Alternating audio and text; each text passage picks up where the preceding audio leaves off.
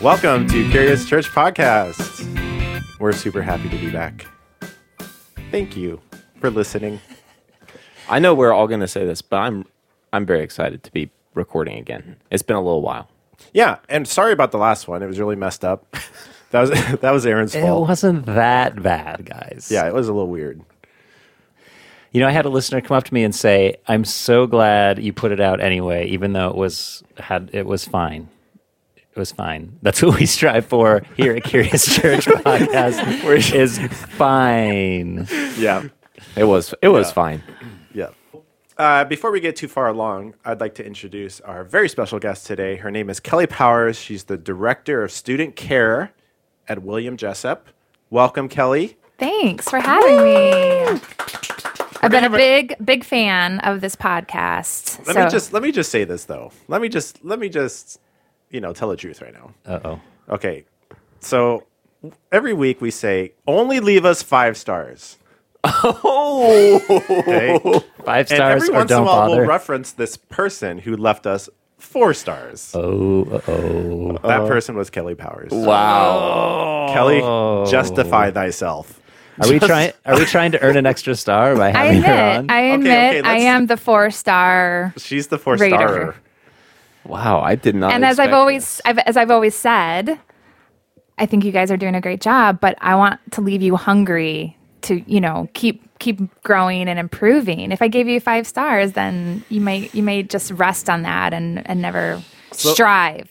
So I feel like I'm motivating you. Let me just ask you around the guys. room, how did that 4-star actually make you feel? Did it inspire you to try harder, or did it make you feel Well, defeated? obviously not, because we clearly just aspired to fine. So, with our publishing. Kind of made me want to give up. I mean, We did talk about giving up after that 4-star We did. rating. We're like, is it worth it? yeah. So, yeah, how are we ever supposed to be world That was famous a hard day. with a 4-star review? Yeah. But I actually appreciate the honesty. Yeah, I didn't though. Yeah, no, I know you didn't. I recognize, because here's the thing. If you go to an Amazon book review and it's all 5 stars, you get a little You suspicious. do get Yeah. that's Get a little true. Yeah. suspicious. Right. You know? want to look for discerning, Yeah, Feedback. honest feedback. you're wondering if these are all, just robots that But someone do we bought. really want honest feedback? Well, I'm just saying the visual for someone just visiting our reviews is now, these are real people reviewing, not some made up Right, folks paid. or just you just not got your paid spouses. I did, by the way. family, friends to give reviews. This is authentic, genuine. I think, by the way, on our thing, whatever, I'm the first reviewer. People. Yeah, that's true. And I gave myself a 5-star. You did. And said, this is amazing. This podcast is something special.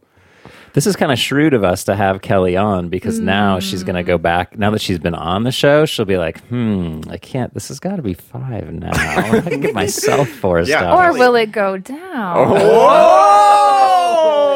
Oh, okay. Such a bad experience. We should have each guest give us a review on their guest experience. Yeah.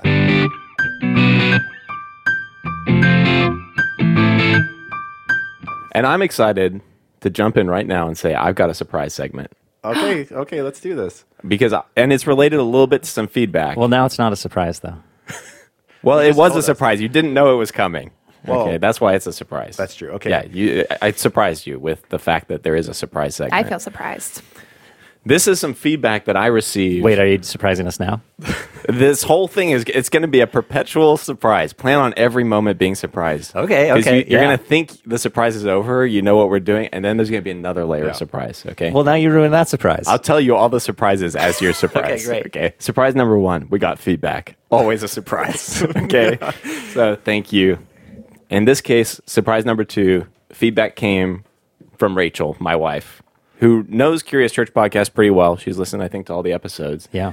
And knows that surprise number 3, the kind of feedback we love is Apple Talk related feedback. Is Apple Talk back? Apple Talk is back.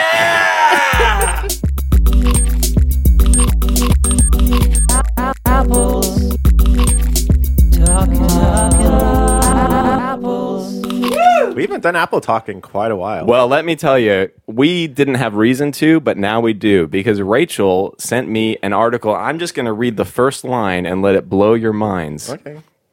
5 types of apple once thought to be extinct, have been rediscovered in northern Idaho and eastern Washington. Did they Just dig up let it apple sink in. bones?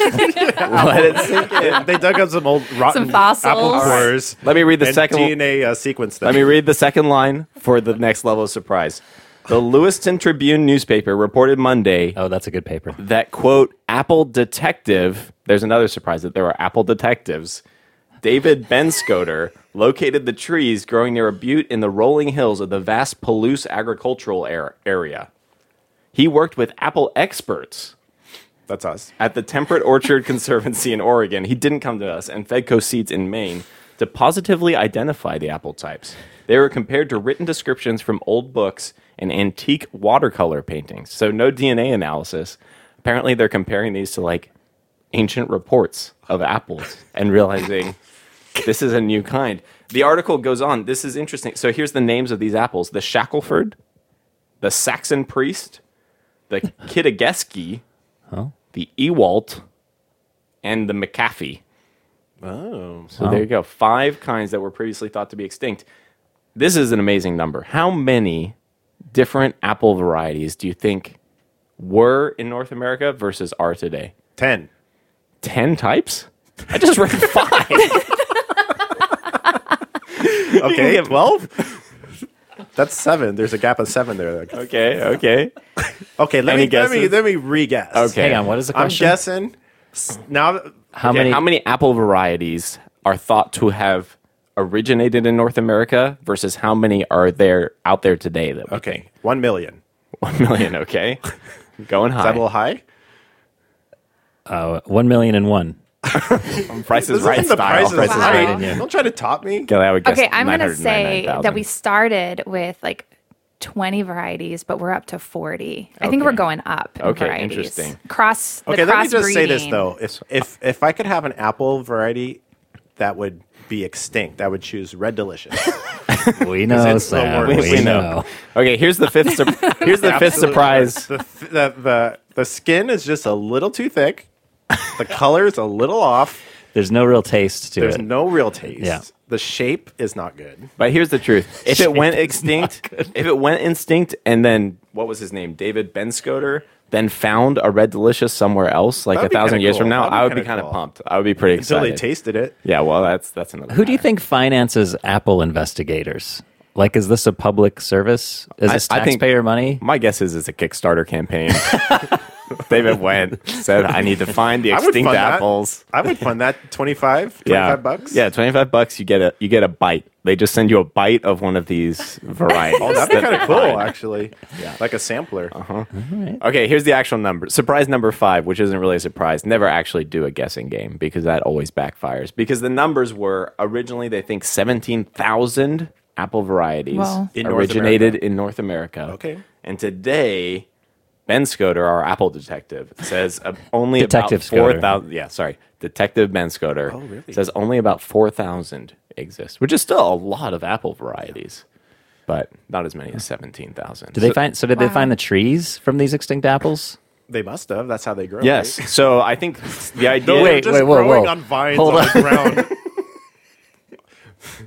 So I think the idea They're is falling like from the sky. these might have been just like a tree that was in someone's backyard and like over time got forgotten. No one was, and now like they've gone and they've found kind of like these Like in grandma's backyard. outcroppings, yeah, of these particular apples that match kind of older descriptions.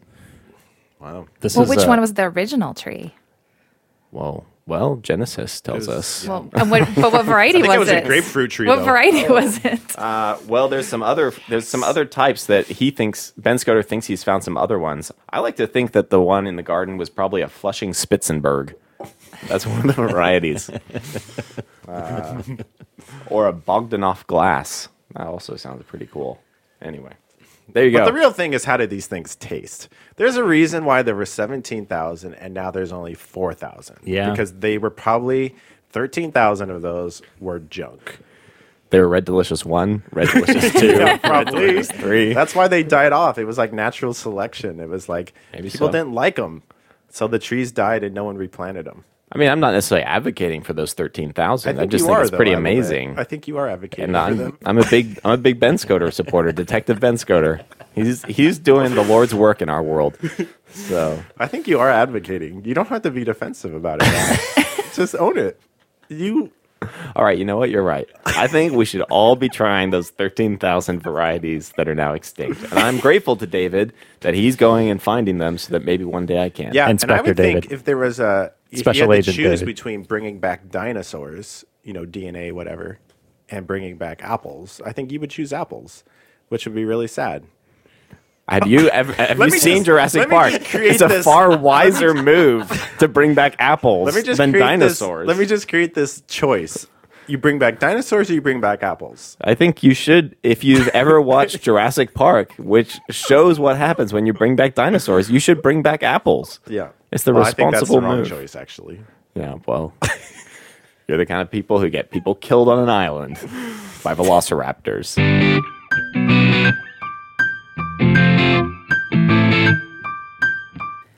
All right, we're going to do a segment called My Two Cents where we've all put various topics into a container. We'll draw one out. Whoever draws it out is the one who gives their 2 cents on it. And then we can chime in. The other people can chime in with their 2 cents if it's appropriate. It might get cut out. I think we should make this. I think we should also make this competitive. Okay. At the end, we Oh. vote on who had the best 2 cents. Okay, here we go. Okay, the first one is on this piece of paper. It's written "good posture." Who wrote that? Wasn't me. Anyways, what do I think about it? My 2 cents. I wish I had better posture actually, because it always looks dignified and it looks like you're confident. But I'm always hunched over like Quasimodo, like basically eating food. Like when I eat food, I'm like eating it off the table instead of bringing the food up to my mouth with a fork. Oh, That's wow. how- That's a really gross image. I'm like so hunched over, I could like lick the food off the plate.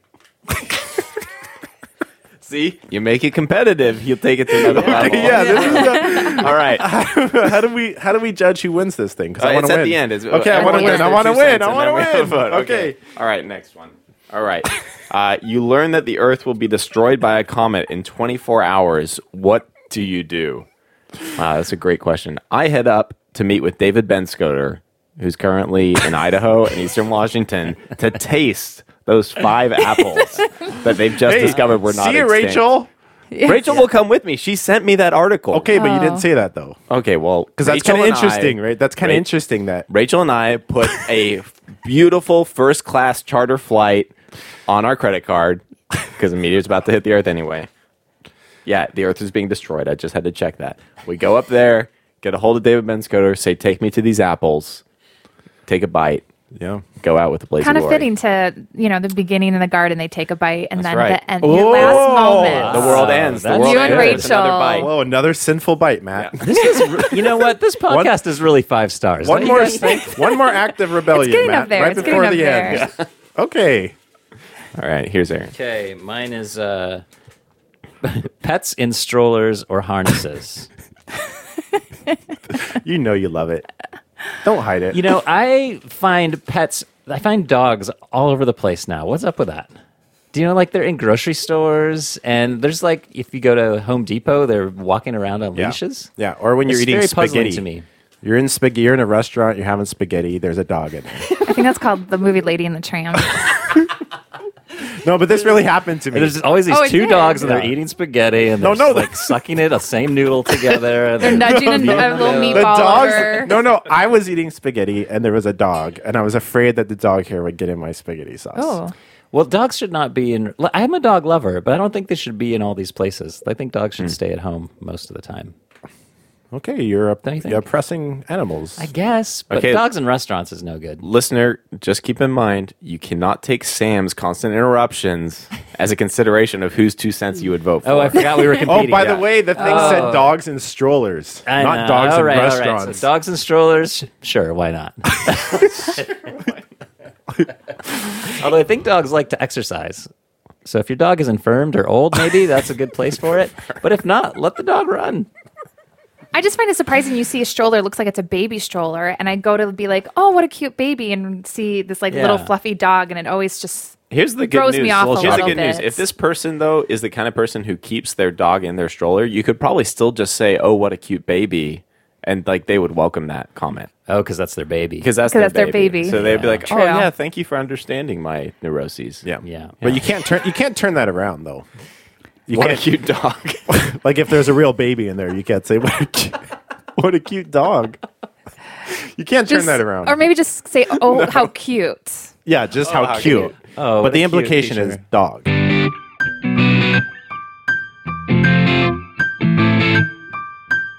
So we're going to have a conversation now with Kelly Powers, and when we were talking about what to kind of bring to the table, Kelly, you mentioned this idea of emotionally healthy spirituality, which I thought was very interesting. So just tell us a little bit about why that appeals to you, or why that would be a great topic to talk about. Yeah, it is a great question to consider. Does our emotional life and our spirituality, are they connected? Are they relevant to each other? Does it matter to think about the two together? And I certainly think, as we're currently in a series talking about vices, it's talking about our interior world, right? It's talking about some of these maybe interior motivations or feelings or experiences, and then the outward expression when it's talking about envy or anger or lust. So I'm passionate about it. I've studied counseling, I've studied spiritual formation, and I think the two do relate. I think we do need to talk about our spiritual maturity connected with our emotional maturity. I think there's a place and a need for that in our discipleship models, in the way that we practice community, the way we really experience church with one another. What does an emotionally mature person look like? I like that phrase. I never really thought about that. What? Why are you laughing? I was just wondering, would you How can would you I say become- would you say Aaron is an emotionally healthy, mature adult?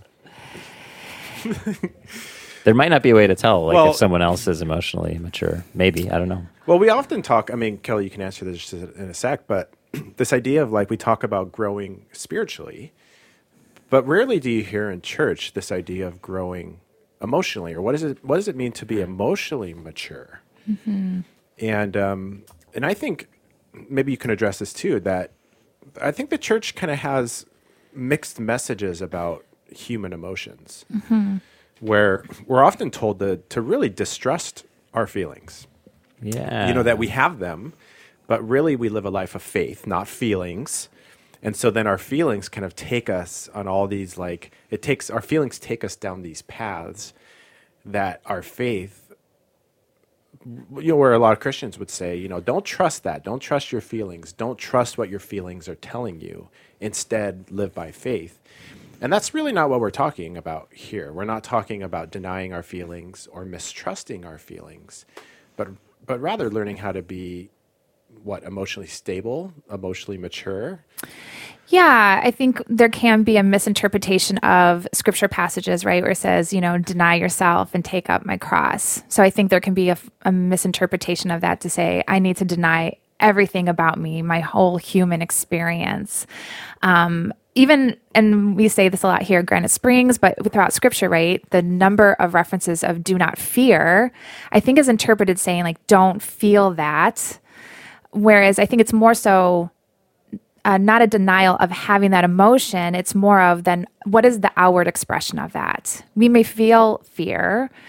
That's okay to acknowledge that, to recognize that, to honor that. But then what do you do with that fear? Will that then shape you and impact the way you then embody that? Will that affect your behaviors? Will that affect your relationships?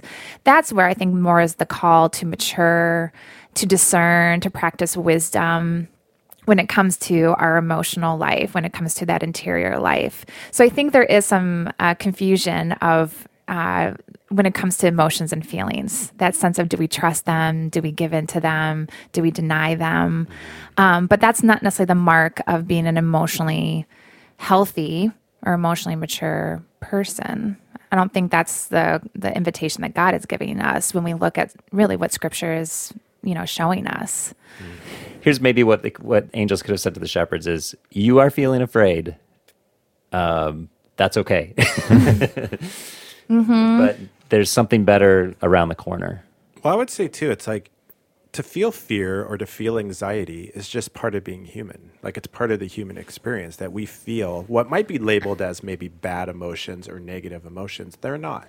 They just are. So that's the first thing I think, and maybe I'm wrong, so correct me, but there are no such thing as bad emotions. They just are. We feel afraid. But I think what the angels are telling, and the Bible so often says, do not be afraid, is don't live out of that fear. Right. Don't let the fear control or dictate how you're going to live in the world. Right. Yeah. That's, I think those would be maybe the markers of if you are unhealthy, right, in your emotional maturity. If you are constantly under the weight of certain emotions, if you on a daily basis are feeling anger, if that is a constant emotion, then that would be an indicator that maybe, right, there's some need for caring and tending to what's going on in your life, that there may be some constant triggers or stressors that are evoking that emotion. So I think, that would be a sign of some unhealth. Are you experiencing a consistent, what would be labeled a negative emotion? The other indication is, how are you living out that emotion? Because the emotion is just the thought. It's the interior experience that you're feeling. It's not the action. It can motivate the action, right? I feel fear, but the issue is then what do I do with that fear, right? How does that change my choices, my behaviors? How does that change the way I relate and interact with people? That's, I think, again, that would be the indication that there is unhealth of what do you do with that emotion? Because throughout Scripture, I mean, there's references to even God expressing emotions. So I think it's an interesting question. We say, what are the bad emotions?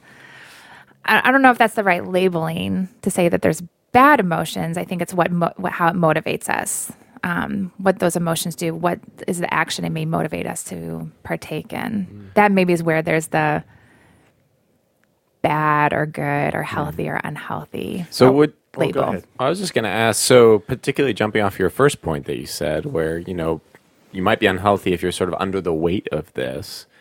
Is an emotionally healthy or mature person then experiencing those things less? So, I'm wondering, when we talk about do not be afraid, does an emotionally healthy or emotionally healthily spiritual person, all these words kind of together, is that person not just experiencing fear and responding well to it, but also are they actually experiencing it less? Or does this make sense?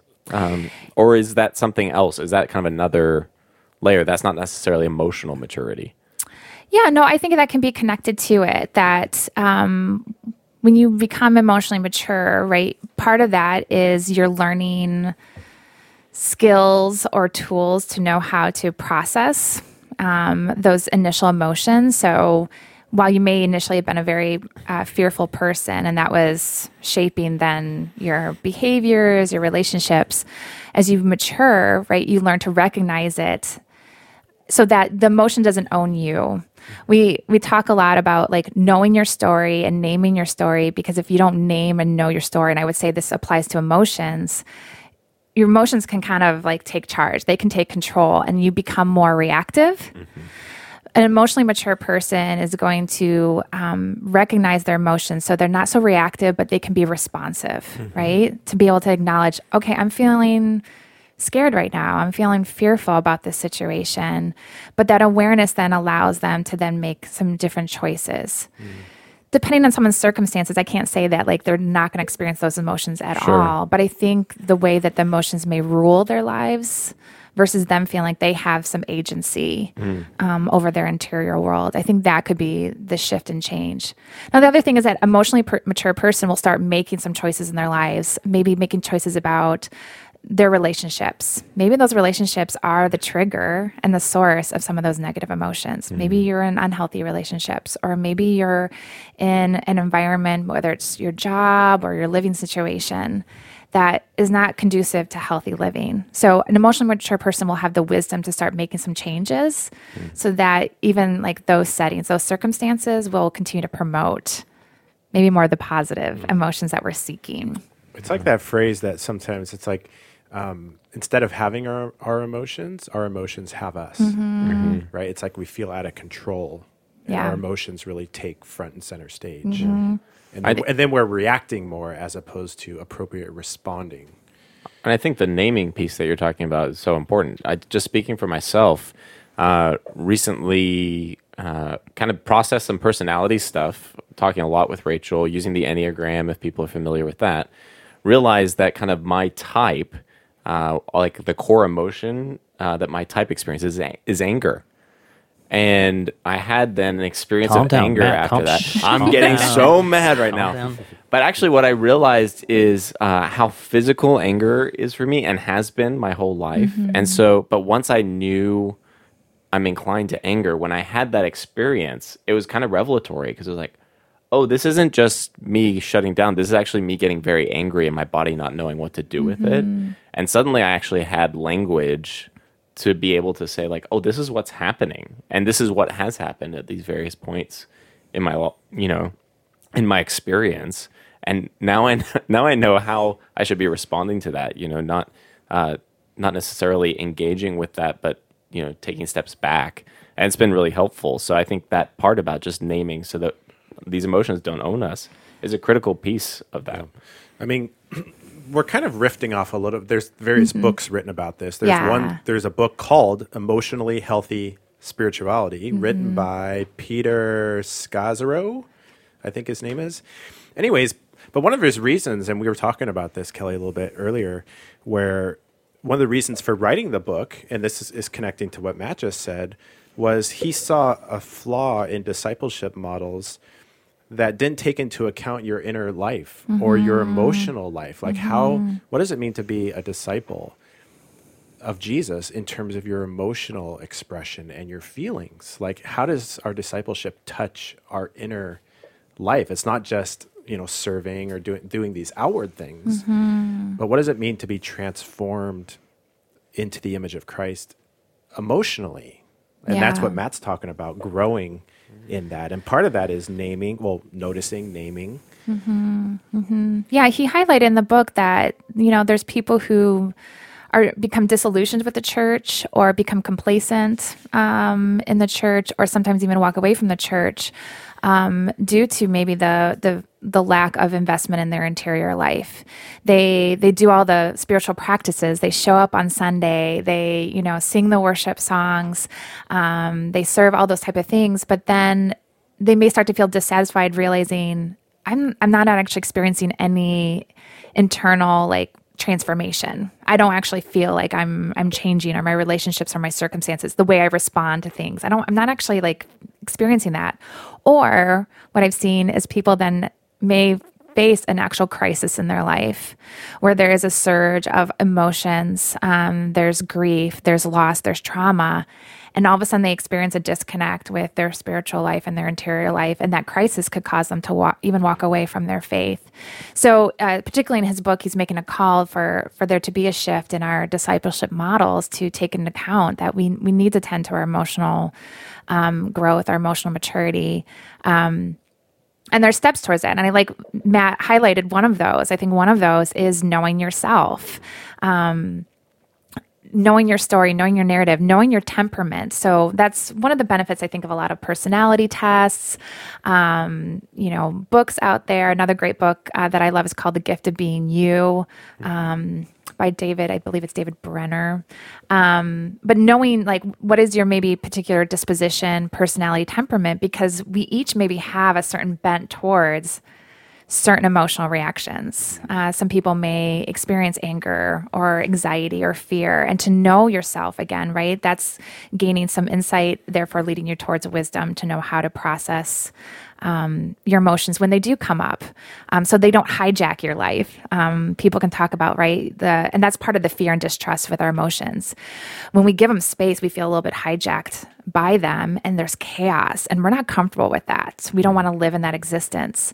So people sometimes want to avoid it because doesn't feel comfortable, right? But we gotta shift our approach to say, no, you need to face them. You need to be mindful of them and recognize them, because they won't hijack you. You'll have a familiarity with them, right? You have a familiarity now that anger tends to be maybe your go-to posture. Well, now it's not going to be so surprising to you when it happens. Right. You know what happens internally. You know how your body responds, and then you can adjust the way that you respond to it, right? Yeah. Well, you identified, so that's one area to grow in this, our relationship to ourselves and our emotional inner lives, just to become more knowledgeable and even more curious about our emotional states and how we process emotions, what emotions feel like in our body, and then trying to name them, because that can be difficult. But then you also identify the area of community, and then a third one, which is our relationship with God. So so talk about first the community one. Yeah, so I think as we start to get to know ourselves, know our particular narrative, our wounds, our joys, our dispositions, I think the next call, the invitation, is then to practice that vulnerability in community, to bring our stories and to bring ourselves into, a larger, context of, a small group or interpersonal relationships, and to be experiencing and practicing a community that is going to be vulnerable, that's going to be authentic, that it be a place where there can be confession, accountability, and then compassion and support. So that would be a marker of being an emotionally mature person. Do you have those spaces? Do you have those community spaces? Are you willing to practice it, and are you receiving that? So that would be another marker of emotional the question maturity. right there is like, in what spaces in connection to others am I emotionally present or vulnerable or emotionally honest? Do I have, not just with myself, not just with God, but with my friends or family, or is there a small group that I'm a part of? And receiving that too. That's one thing that I think we can try to be vulnerable and open and then connect with someone or with a group setting. But if it's not mutual, right, that can feel harmful, right? That's where, you then all of a sudden pull back. Like I tried to be open with my story, with my narrative, and it wasn't received well. And that can be really painful. So, certainly trying to be emotionally open and vulnerable in group settings. I mean, that feels more risky, but it is key to deepening yourself and growing. And again, talking about our spiritual life, I mean, that I believe is the model, presented to us in Scripture. Talking about communities shouldn't just be for just simple fellowship, but those should be the spaces where you're experiencing grief and celebration with one another. It's a place where we should be spurring each other on, towards maturity. So that'd be a great question to ask yourselves. Are you actually experiencing that authentic, genuine community where you would feel safe and supported in that way? And then talk a little bit about what does it mean to be emotionally healthy in our relationship with God? Yeah, I think there's a significant need for us to know that we can be honest and vulnerable in our relationship with God. I think a lot of that comes out in having a language of lament. You see that a lot in the Psalms, which I know this podcast is a big fan of, the Psalms. And I think there's such power in knowing that in our relationship with God. So whether it's in our posture towards prayer or even when we come to church in a posture of worship, could we bring our full human existence? Even if that means that I am not in a place where I'm feeling joyful or I'm feeling the full, peace, or maybe I am feeling the weight of fears or I'm feeling the weight of grief. Could I bring that to my prayer? Because you mentioned at one point where people feel like they can only really bring their best sacred self to God. And I thought that was so interesting that they can't really bring their messy, broken humanness, their humanity, but they come to church and they feel like that they bring the holy version of themselves. Yeah, I think there's this idea with a lot of churches where it's like, no, you can just leave all that life, that stuff in your life, just leave that behind. Leave it at the door. Don't leave it at the door and even come in with it. And I think we should be gracious about that and say, no, bring that too. That's part of who you are. That's part of what God created you to be, is an emotional human with a complicated life. And this is the place. This is a safe place for you to bear that, and for maybe others to help you bear it, and for you to bring it to God. Well, and there might be good news spoken over that, Yeah. right? So you bring your brokenness, you bring your complex, messy world into worship, and the idea is that then God speaks over that and tells us that we're loved and that we're blessed and that He's with us. Otherwise, if you don't bring that part of yourself to worship, then when He says, "I'm with you," or "Do not be afraid," or that you're blessed, it doesn't ring. It's not as resonant because Right. it's like, well, And I think that just can create this internal turmoil that you are experiencing all these emotions and you're processing all these things, but then when you feel like you can't bring it to the one who loves you the most and is the giver of grace and the giver of comfort, I wonder if that the internal turmoil that may bring. I can't think of how often I have heard people say like, "Well, I don't know what's the right thing to say when I pray," or again, when they come to church, they want to feel like they can fully participate with the joyful songs of worship, and yet that is so far from the reality. And I just think, one, what a lonely existence that must be, as they are carrying some hurt, some pain in their interior world, and they feel like they can't, bring that to the one place they should, right? And so those are some, false, I think, messages. I don't know if the church is perpetuating that, if that's just some internal assumptions that people are bringing, like, oh, when I pray, it has to sound like this. So I often tell people, like, what would it look like for you just to be completely unedited, unfiltered in your prayer? Like, tell God everything and anything. tell them how you really feel. Yeah, like really. I mean, and I prompt people, like, look to the Psalms, write a psalm like David writes, a psalm of lament. Like David is very honest. Job is very honest. I mean, there's examples where they're not filtered in their words. And so I really invite people, what do it look like for you to be just honest, And with that's actually God? and that's a sign of emotionally healthy spirituality. I is think to practice so. honesty about your feelings in your prayer life. Stop trying to hide that from God. I mean, He already knows. He does already know. He already knows you're angry, Matt. Yeah. Okay? So you don't have to. And I've heard some people say, well, then if he already knows, why do I have to name it? I think that again, it's the practice of naming it is one, again, acknowledging it for yourself, right? To be able to like name it, to honor it. But also I think the practice of naming it and bringing it to God in our prayers is a way like of us actually saying, I entrust with this. I entrust you. I really am going to be vulnerable and to name and to confess and to bring forward. I think too, in the worship setting, I invite people when you go to church, what if you don't want to sing that song that's talking about joy and praise at the time? What if you just were to stand there and just be in a posture of prayer and say, Lord, I'm hurting. Instead of putting on a false self because maybe you're worried that, oh, someone's going to look at me and say, oh, why is she not singing that song today? Why are we so afraid to be honest and authentic? And I think church can feel like, again, a really lonely experience if we can't bring our grief, our hurt, our loneliness, our anger.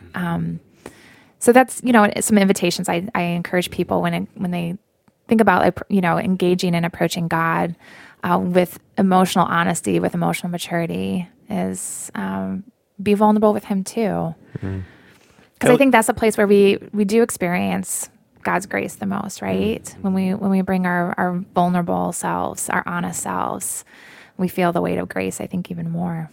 Kelly, what would you say to someone who's trying to grapple with the difference between recognizing, experiencing emotions and processing them versus wallowing in them? So, like, what do you say to the person who isn't sure whether they're in a place where they should be coming to church and not singing the songs, or whether maybe is it time for them to try to sing the songs as they process through? Like, what's the difference there? Do you have any suggestions on how people can kind of discern? Okay, like I know I'm sad, but I'm wallowing in my lament rather than allowing God to lead me through that process. Do you have any thoughts about that? Yeah. I think it is important that the church what is being instructed and guided to us, from our pastors, that we're offering that guidance of what do you do with those emotions. So that's a question I ask of people, like, is your church modeling for you lament? Are they teaching on it? Is that integrated into worship? Because I think when people are given that guidance to know maybe what to do with those emotions that people would call heavy or hard, right? That maybe aren't of the positive, joyful side, but so I think do you even know what to do with those feelings? So I think that would be one thing. The other thing, Ray, is the invitation of like, then how, are you practicing? Are you connecting in community? What is your prayer posture? So part of maybe why someone may be wallowing or like feeling the residue, right? Like kind of remaining in those emotions, because we certainly don't want to invite people to go to a place of despair. And that's the danger, right? If you just allow some of those emotions to exist on their own, right? We don't want to let someone remain there. But again, it's practicing the interior work of knowing yourself, right? Doing some good processing there. Being in healthy community, and then knowing, does this person know that God welcomes that? So if a person is wallowing, that would be that it's a sign that they're emotionally unhealthy. So I would Aaron. I would be asking them what are the things that they are doing to try and process, to give space, not with just themselves, but again in community. And sometimes, again, someone's circumstance, they may benefit from having a mentor. They may benefit from meeting with a counselor. I mean, there are people who can specifically help someone navigate their emotional experience at that time. So that would be some of the invitations, both for us as the church, I think what we can offer, and then for us as individuals. I mean, that is one of the curious things about church. Like every week, we're not just inviting people to say things, we're like inviting them to a kind of emotional experience. And the way we sometimes think about services, we don't necessarily articulate this all the time, but there's different elements. So like there's confession and there's assurance, and those have different emotional weights and different things that are happening. And sometimes those happen within sentences of each other.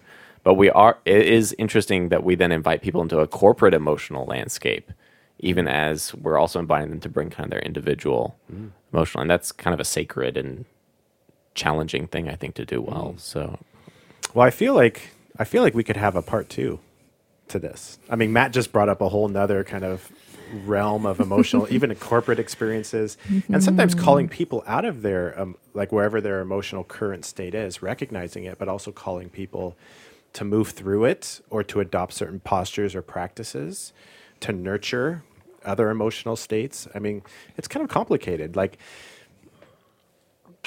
we're emotional beings and we don't know what to do with that sometimes. So this is helpful, I think. If you're out there listening today and you feel lost, you don't know what to do with your emotions, just give Kelly a call. Yeah, call Kelly. Call Kelly. Well, Kelly, thanks so much for joining us, and it was really great. And I feel like this is an area that I haven't really heard much about or heard people talk about, how to be emotionally healthy, and then how's that connected to our discipleship. So thanks. Thanks for inviting me to the conversation. I'm Sam. I'm Aaron. I'm Matt. And thanks for being curious with us. If you want to send us or leave us feedback, you can do so on our Facebook page, facebook.com/CuriousChurch, or email us at curiouschurch@granitesprings.org. And if you want to leave a review on Apple Podcasts or the Google Play Store, we always appreciate that too. Hey, this is Sam. I've written some books and a little bit of curriculum stuff. You can just find it on Amazon.com. Just search for my name, Sam Gutierrez. Hi, this is Aaron. I've written several songs based on the Psalms, as well as a hymns album that you can find on my website, which is haveaseatmusic.com, or at the usual places you find music like Spotify or iTunes. Much of it is free, I think, so please listen and enjoy. Thanks. If you want to find links to Sam's books or Aaron's music or Matt's blog, you can find that in the show notes for this episode.